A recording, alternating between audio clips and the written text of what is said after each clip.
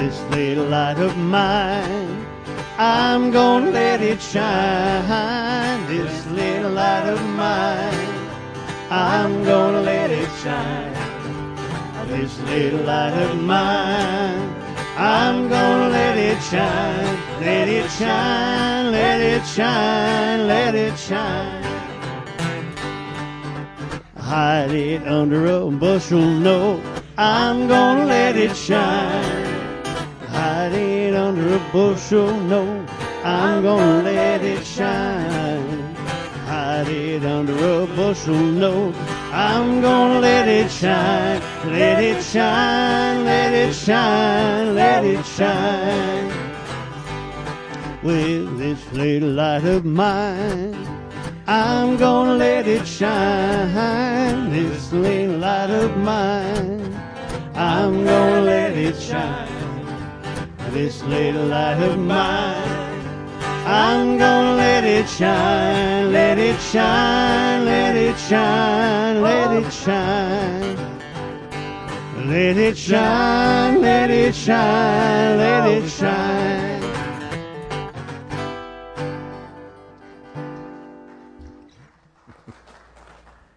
Amen. It is good to have fun in the Lord, isn't it? Yes, we can do this, and we can really enjoy it. I'd like to welcome all of our guests this morning with us, and our regulars, and it is summertime, and I really appreciate it when people on vacation will come to church, because they don't have to. Nobody's telling your pastor that you're here, by the way, just so you know that. But we want to thank you for being here. That shows us that truly you love the Lord, because this is one time that you could skip and get away with it. But you know what? It's not about that, is it? It's not about how much we can get away with. It's about how much we can give to the Lord and how much we can invest in the kingdom. And when we have that kind of a heart, isn't that great? When we can have that kind of an attitude in our heart, that is just preparing. You are storing up reward after reward after reward in heaven when you come to the Lord with a heart that says, Lord, how much can I give you? How much can I give you? Not how much can you give me? Not how much can I get out of you, or not how much can I get away with, but how much can I invest here for you? Man, that's the heart. That's the heart of what the Lord's looking for. Amen? I have a few questions I want to ask this morning as we begin the message. Don't normally start a message this way, but I feel like I should this morning. And if you picked up one of the flyers that have our scriptures on it, on the back of that is the questions. And they're also going to be on the overhead. But I just want to read these questions, and I'm not looking for anyone to raise your hand. Please don't. But I am asking for people to be honest in your heart. So this morning, I want to start off by asking some questions. How many here this morning wake up every morning with their first priority having a closer relationship with Jesus than they did yesterday? How many value their relationship with Jesus more than anything else in the world? Answer these questions in your heart. How many believe that their devotional life, praying and reading the Bible, is the most important time of their day?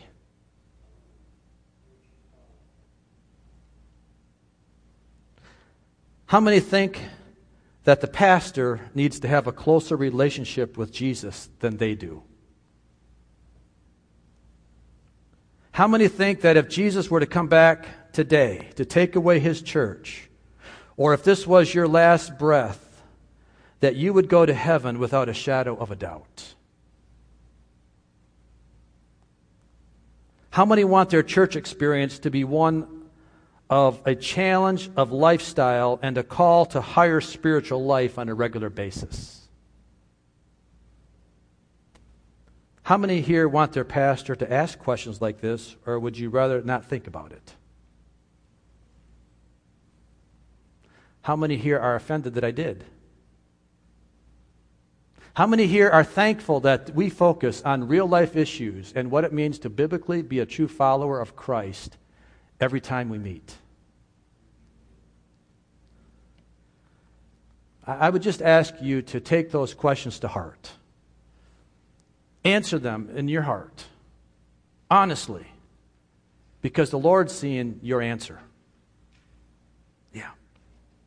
I pray that we are good with these kind of self-evaluations on a regular basis, and that we welcome these questions, And we also welcome the Holy Spirit to bring a level of conviction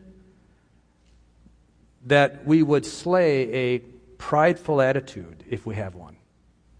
That if we have an offensive spirit in us of pride to say, oh, why could he ask that question? Who is he to ask that question of me? If that rose up at all within you, I pray that we can see the significance of the seriousness of that offense and how that displeases the Lord. So today we're going to talk more on Peter, on what he was speaking to the churches scattered across Asia Minor, on the vital importance of what it means to live a life of humility. We're going to talk about humility again today. The more I study God's Word, it amazes me how relevant God is in the lives of His people today with the Word that He wrote, no matter when He wrote it. This word that Peter wrote, this letter that he penned to those churches scattered across Asia Minor, is so relevant for today. It amazes me how something can be so old but yet be so right on spot and can be so perfectly what I need to hear today. Doesn't that amaze you to think that God can be so good that way? Last week we spoke about pride and humility, and we spoke mostly on pride. And we made the very important point that pride and humility are directly opposites. They are not a similar version of one or the other. A prideful person, or a person, let me put it this way, a person is either prideful or humble. You cannot have fresh water and salt water flowing in the same river. So a person's basic attitude about their Christianity, like I said, you're either prideful or you're humble. And when you see a person that is sometimes humble and sometimes prideful, more than likely I would say that that person is always prideful, and the humility that you see is a false humility, really based on pride. And this is a really big topic for us today. And I'm not declaring and I'm not saying that we're a bunch of prideful people. Don't get me wrong. I'm not saying that. But I am saying that the importance of coming together is that we speak God's truth and we read and we study God's Word, and then you apply it to your life as it fits. Same thing for me. I apply it to my life as it fits. I'm not saying anything negative about anybody here. I am just clearly trying to do my best in giving the Word. According to Scripture, humility is a choice. Humility is something that we choose to be. And it takes a purposeful, intentional effort to bring humility and humbleness into our heart. And I will say right from the beginning that this is one of the harder messages to preach. Because the more I speak about humility, I have an issue of pride that rises up in my life. To think, oh, that's really cool. You think about humility that way, you're a prideful person. This is really hard. It's hard to get up and speak about humility because there comes a sense of pride in your heart for speaking about it. You see the circle that it becomes? You see the problem with humility and pride? You know, we talked about it in our Sunday school class today because we're going through our 16 fundamentals, and one of them today we talked about the fall of man. And where did sin come from? Well, sin came from the pride within Lucifer's heart, that Lucifer would rise up in heaven and would say, I can be God. And with that pride, he not only got himself kicked out of heaven, but he went around to a third of the angels,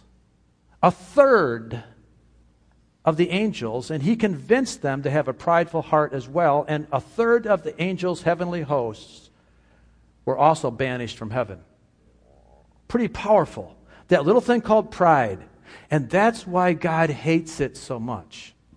We talked about this a few Sundays ago. We need to love what God loves and hate what God hates. And many of us have a hard time expressing or understanding that God hates things. That God is all love. And because He's all love, all He can do is love. Well, yeah. But God also hates. He hates the things that takes our love from Him.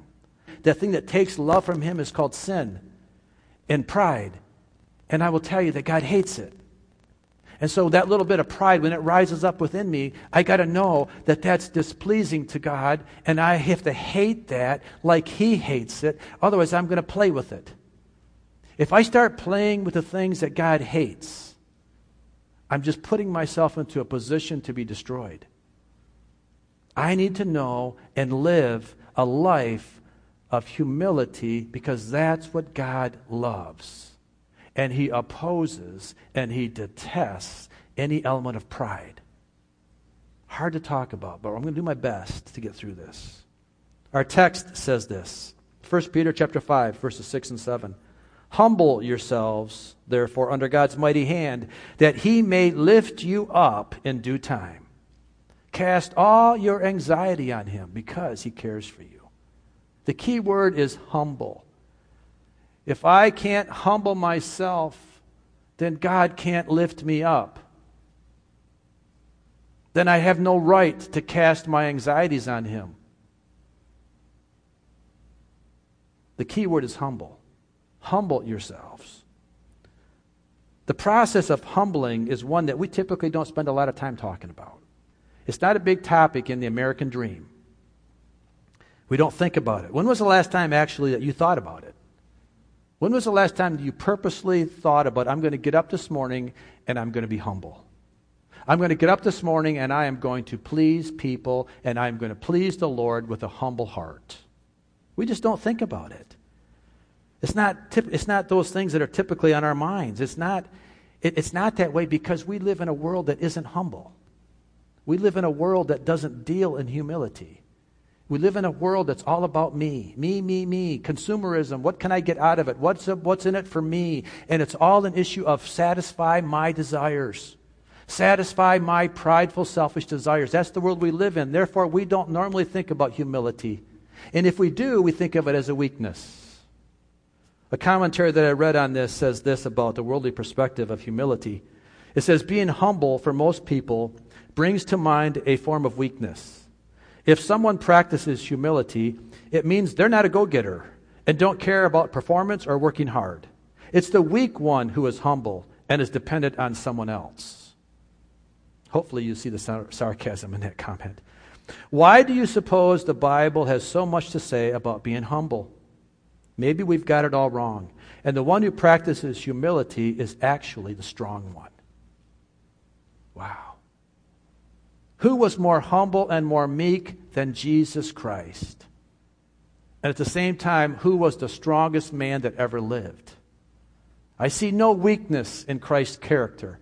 I see no weakness in the way He lived His life. I see no weakness in how He faced death, and how He faced the cross, and how He faced the scourging. I saw no one whimper. I saw no one beg for mercy. I saw a humble man that knew what it is to live a life of humility in front of his Father. That's the example that we need to have. Now, because we live in a world that is full of pride, there needs to be a breaking of the pride in our lives. And this needs to be done before a person can be humble. You can't be humble if you haven't been broken first of pride. You can't have a form of humbleness if there's pride still in your life. So we must break the form of pride. It must be broken in us. And according to our text, humility is a prerequisite of God lifting us up. If I want to be lifted up, then I first must be humble. I can't have God's favor and be proud. I can't have this element of pride in my life. Whatever it looks like for you, whatever it looks like for me, I can't have it and then still expect God's favor in my life.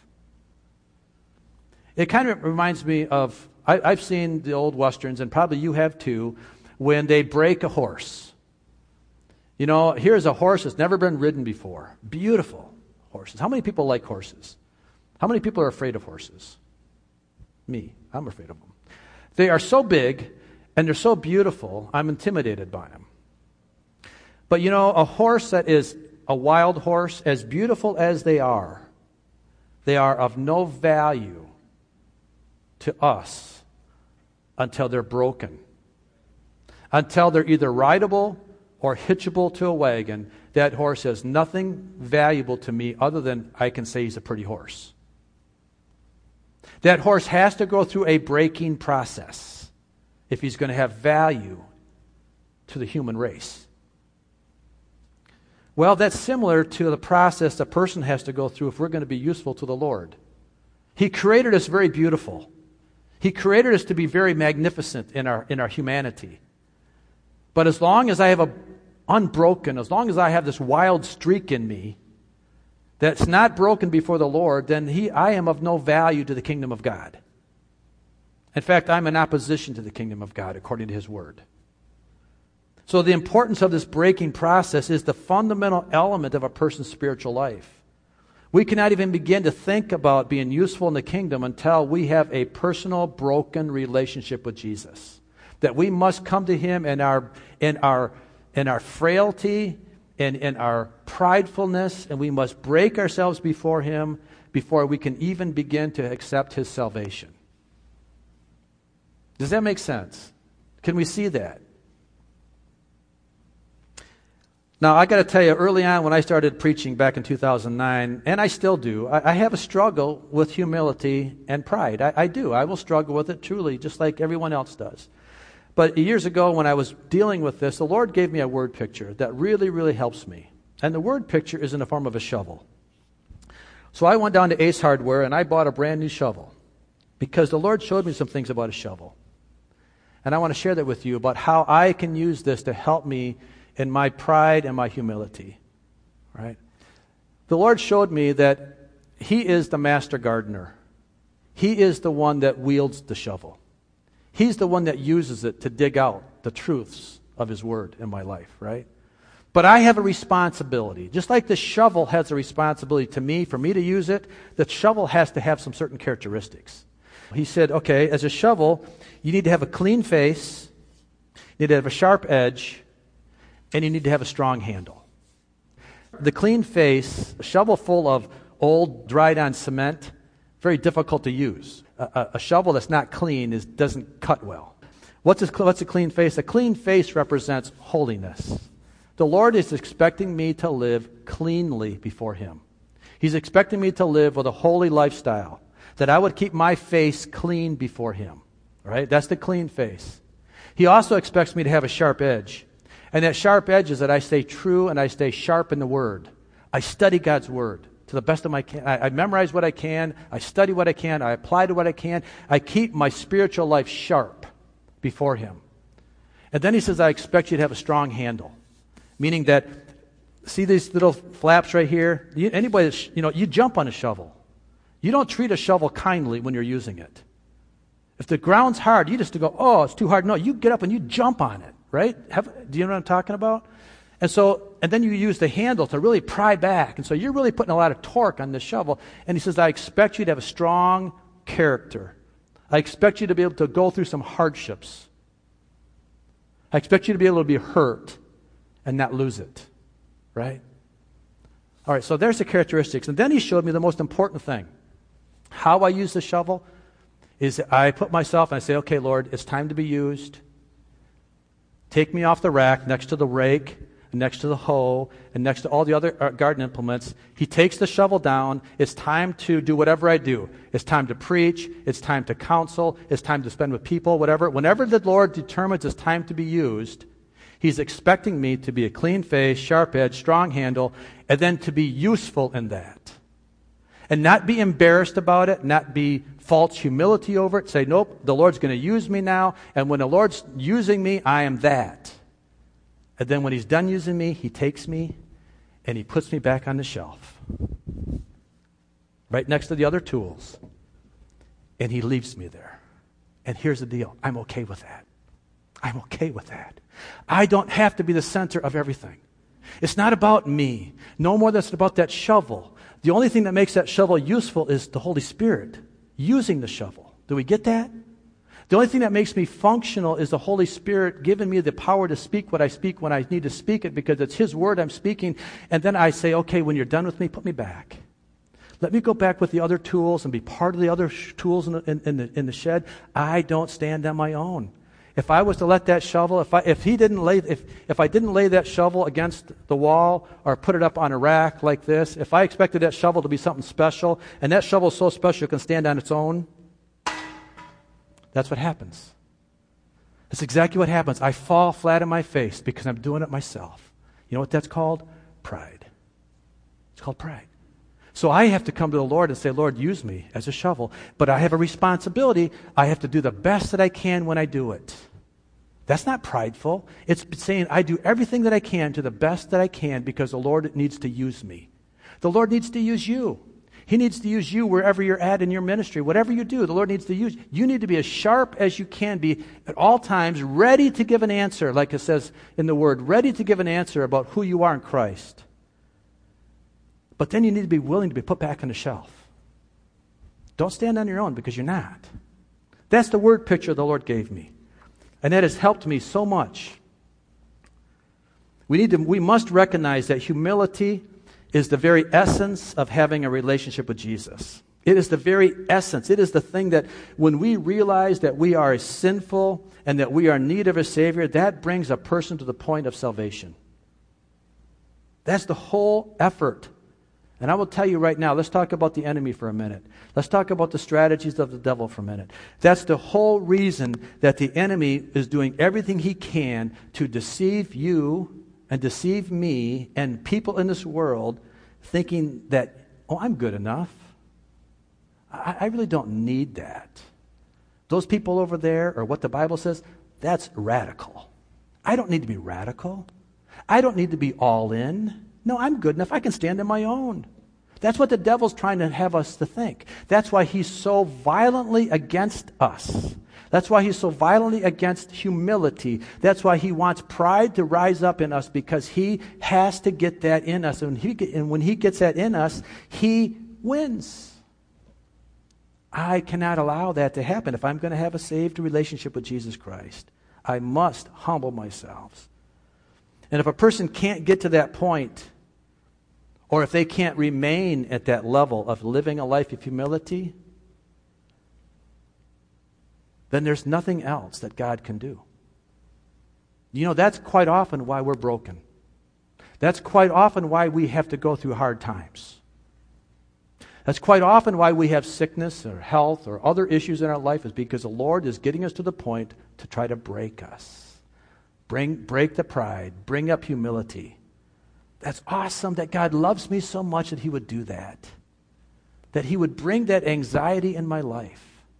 That he would bring that stress in my life, because he's trying to get me to the point where I have to look at him and say, my source is only you. That's the essence of salvation. And that's why the devil brings us so much stuff. There's also the power and the danger of false religions that would tell you something like this, that you don't need to hear about this kind of teaching. You just need to come into a service where all we talk about is God's love. All we talk about is how great God is and how merciful he is and how soft he is and how compassionate he is. That's all true. Every bit of it is true. Every bit of that is, and I thank the Lord for all that. But we must get to the point where we're thanking him because he loves us so much that he's willing to make us aware that we cannot stand up on our own, that we must trust him for our salvation, and we must go that way. And there is no point in having self-help, feel-good, scratch-my-back messages if we don't get to the point of knowing who the source is of that. I'm not against self-help messages. I'm not against messages that would say, you need to help yourself. I'm for that. I get that. But if that's all that is, then it's a false religion, because what it's really saying is, you're a shovel that can stand up on its own. And I don't know of any shovel that can stand up on its own if it's got a sharp edge. The sharp edge itself will make sure that it falls down if it's not leaning against a wall. If I have a dull edge, if it's so flat, if it's so dull that it stands up on its own, then it's of no value to the gardener, because you can't dig with a flat edge. Amen. Thank you, Jesus, for the word pictures. Thank you, Lord, that I can see those things this way.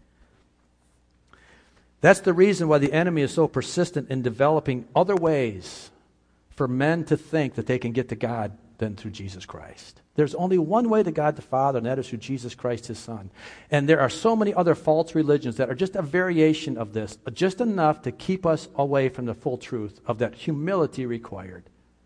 I'm so thankful that the Lord will do that he'll bring to us his true message. And Jesus is very clearly our best example.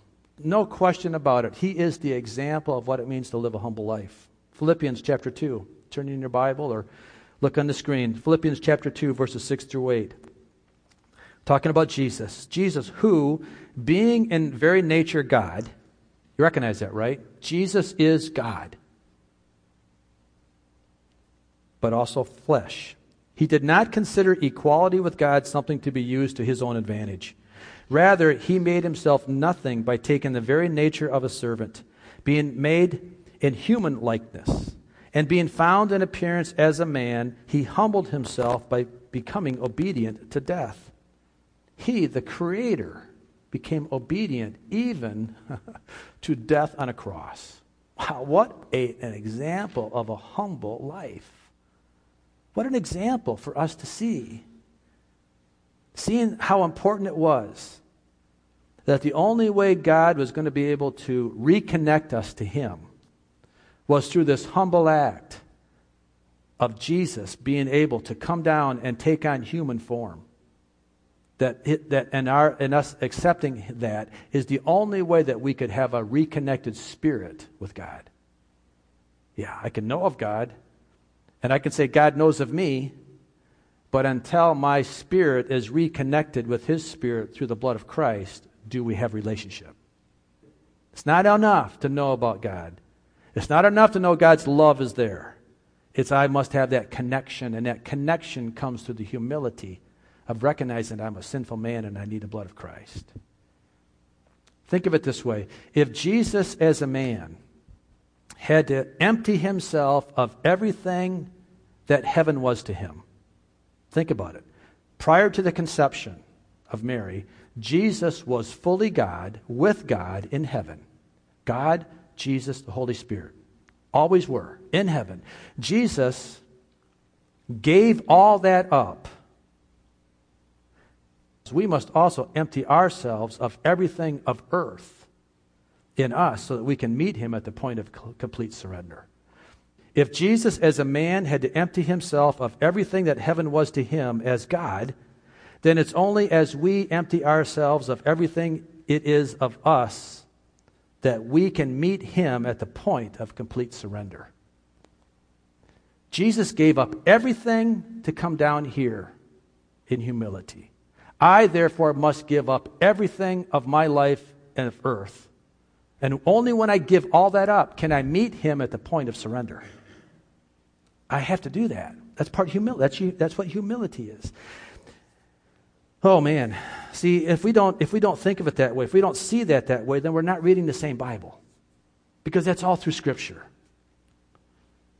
Every other attempt to get to God is through a false religion or a false sense of humility. There's only one way. Now, 1 Peter, we see that Peter's telling us to be humble. 1 Peter chapter 5, verse 5, it says, in the same way, you who are younger, submit yourselves to your elders. We talked about this last week. And then it goes on to say, all of you clothe yourselves with humility toward one another. Clothe yourselves. Because God opposes the proud but shows favor to the humble. It's interesting that the way Peter says that. He says, clothe ourselves with humility. What does it mean to clothe yourself? That's interesting terminology, isn't it? To clothe yourself, it must mean that until we're clothed with humility, that our naked natural self is prideful. So that unless we do something different, that our basic sense of who we are is prideful, and that we're not in proper relationship until we do something. Our doing something is putting on or clothing ourselves with humility. In the early New Testament times, the slaves fastened a piece of cloth or an apron over their clothing so that others would know they were slaves.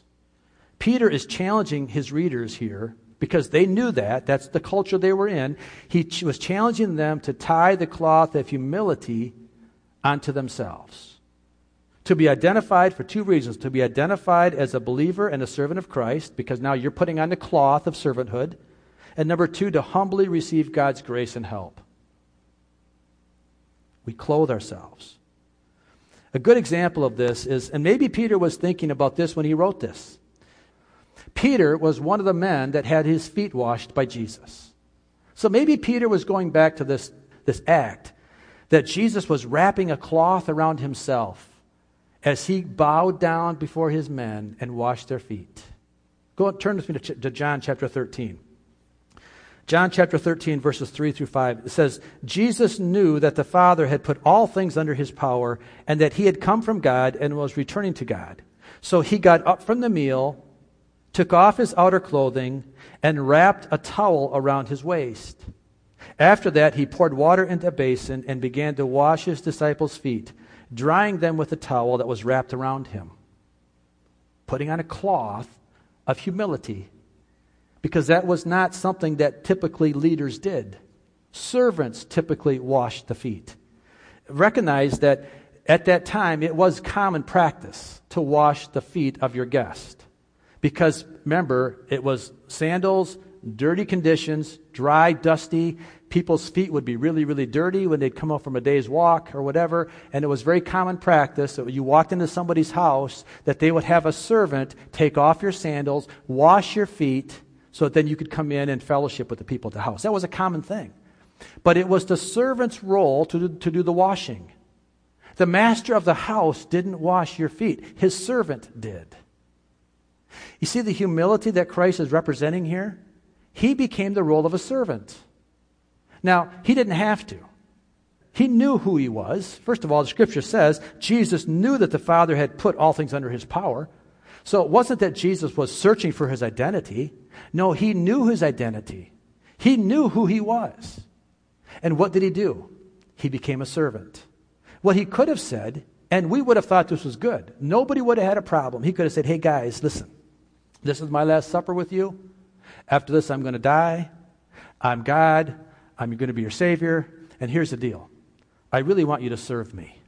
You know what? If you guys would just come around me and make me a nice meal, if you guys would prepare your, my feet are dirty. Would you wash my feet for me? Would you give me a new robe? Would you give me a new crown? Would you do these things to make me feel good about myself before I go to the cross for you? He could have done that, and you know what? And everybody would have done it. Everybody besides Judas, of course, because Judas was going to betray him. He could have gone that path, and everybody would have said it's good because he's the king. He deserves it. He would have deserved all of that. But to be an example for you and I today, and for him to show us the true form of humility and how important it is, that's not what he did.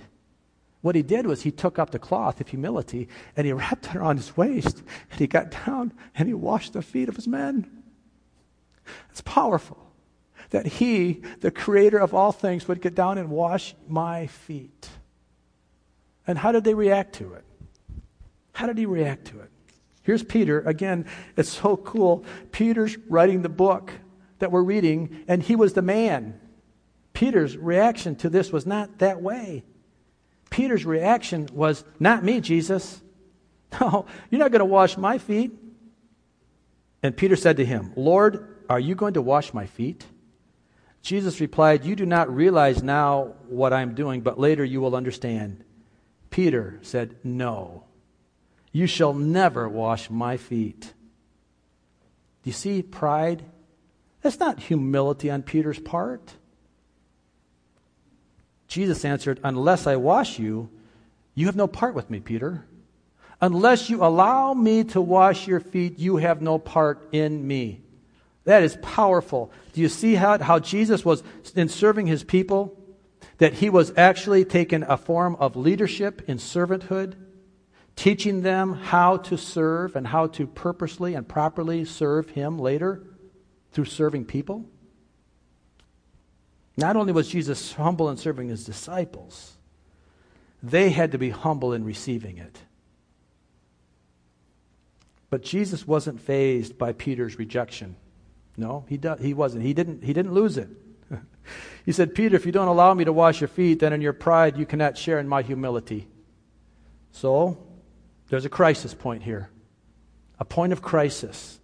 That Jesus is bringing Peter once again to a point of, Peter, what are you going to do? If Peter refused, Jesus would have passed him by. Jesus would not have forced himself on Peter. He would not have wrestled Peter to the floor and said, Peter, I'm washing your feet whether you like it or not. No. He gave Peter an opportunity to take a choice. He said, Peter, if I don't wash your feet, then you and I have nothing here. What do you want? So Peter said, if you want to wash my feet, then wash all of me. Peter got it. He got it. And he said, if it's not just my feet, then wash all of me. Interesting perspective here. For us, what does this mean? What's next? That we need to have a consistency in our lifestyle of humility if we're going to be a follower of Christ. That if I'm truly going to follow Christ in a way that is pleasing to Him, I have no room for pride. Amen? We are to live a life in the same way we have received salvation, through the act and through the lifestyle of humility. John chapter 13, continue reading that passage, beginning at verse 12. When Jesus had finished washing their feet, He put on His clothes and returned to His place. Do you understand what I've done for you? He asked them. You call me teacher and Lord, and rightly so, for that is what I am. Now that I, your Lord and teacher, have washed your feet, you also should wash one another's feet. I have set you an example that you should do as I have done for you. Very truly I tell you, no servant is greater than his master, nor is a messenger greater than the one who sent him. Now that you know these things, you will be blessed. Well, finish it with me. You will be blessed. Finish it. Next 4 words. If you do them. See that? We're blessed as we do something. God's not going to bless us just to bless us. He's going to bless us because we're doing something. And what we're doing is being humble. What we're doing is opposite of what we think. We think we have to puff ourselves up. And Jesus is saying, no, you need to lower yourself. You must become less. And I must become more. Jackie, if you'd come. See, this act of humility, these are not just good suggestions. Guys, listen really close, please. This is not just a good suggestion. This is a requirement for salvation. Do we see that? This is not just a good idea. Guys, give it your best shot. No. This is a requirement. This is the first part. This is why God loves us, and this is why God hates pride so much. Because if I don't get this, if I don't make this a purpose or a point of my lifestyle, if I don't clothe myself, if I don't make the choice to humble myself before the Lord, then I have no relationship with Him. This is powerful, guys. This is powerful. Humility is a lifestyle that we must develop and purposely choose. And it's going to be unique to your personality. Here, I cannot give you a list of what you need to do to be humble.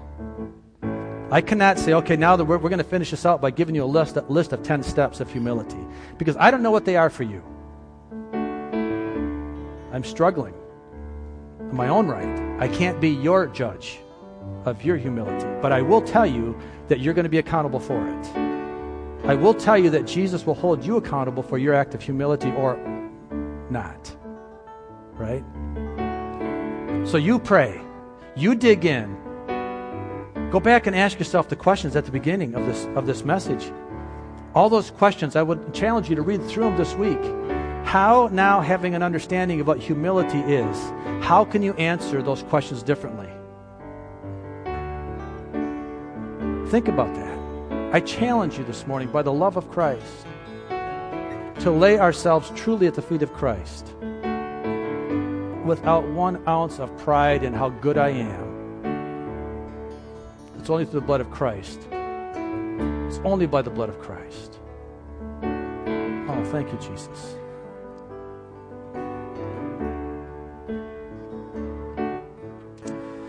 This morning, where are you at? Would you close your eyes with me, please? Where are you at this morning in your walk with Christ? Are you humble? Are you trying to figure it out? It's okay. It's okay if you're trying to figure it out. This message is just a way that we can help you get through it.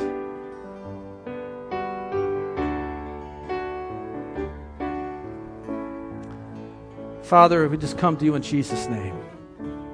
And Lord, I pray that we would truly have an understanding of what it means to be humble before you, not in a false sense of pride, not in a false sense of humility, but truly we would lay ourselves down at the altar before you this morning.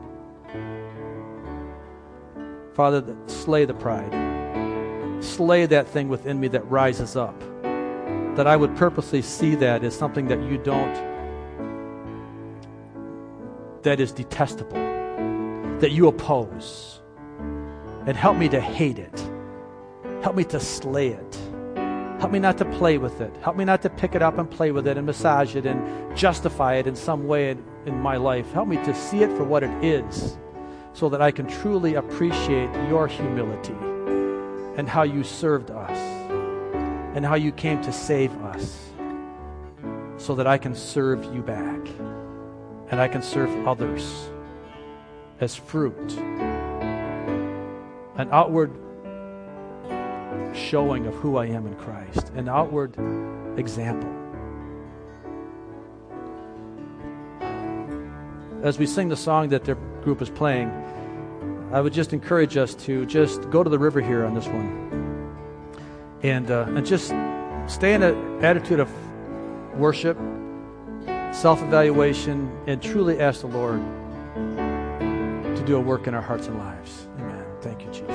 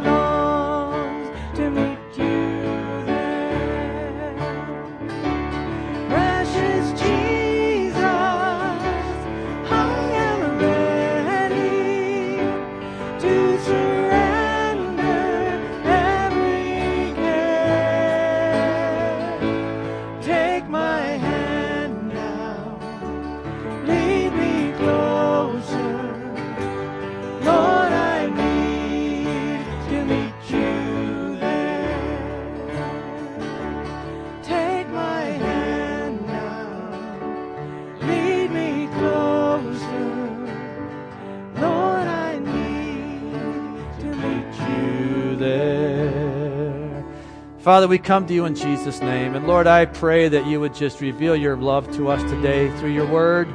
Reveal it to us, Lord, that we truly would humble our hearts and lives before you today. Lord, we need you so much.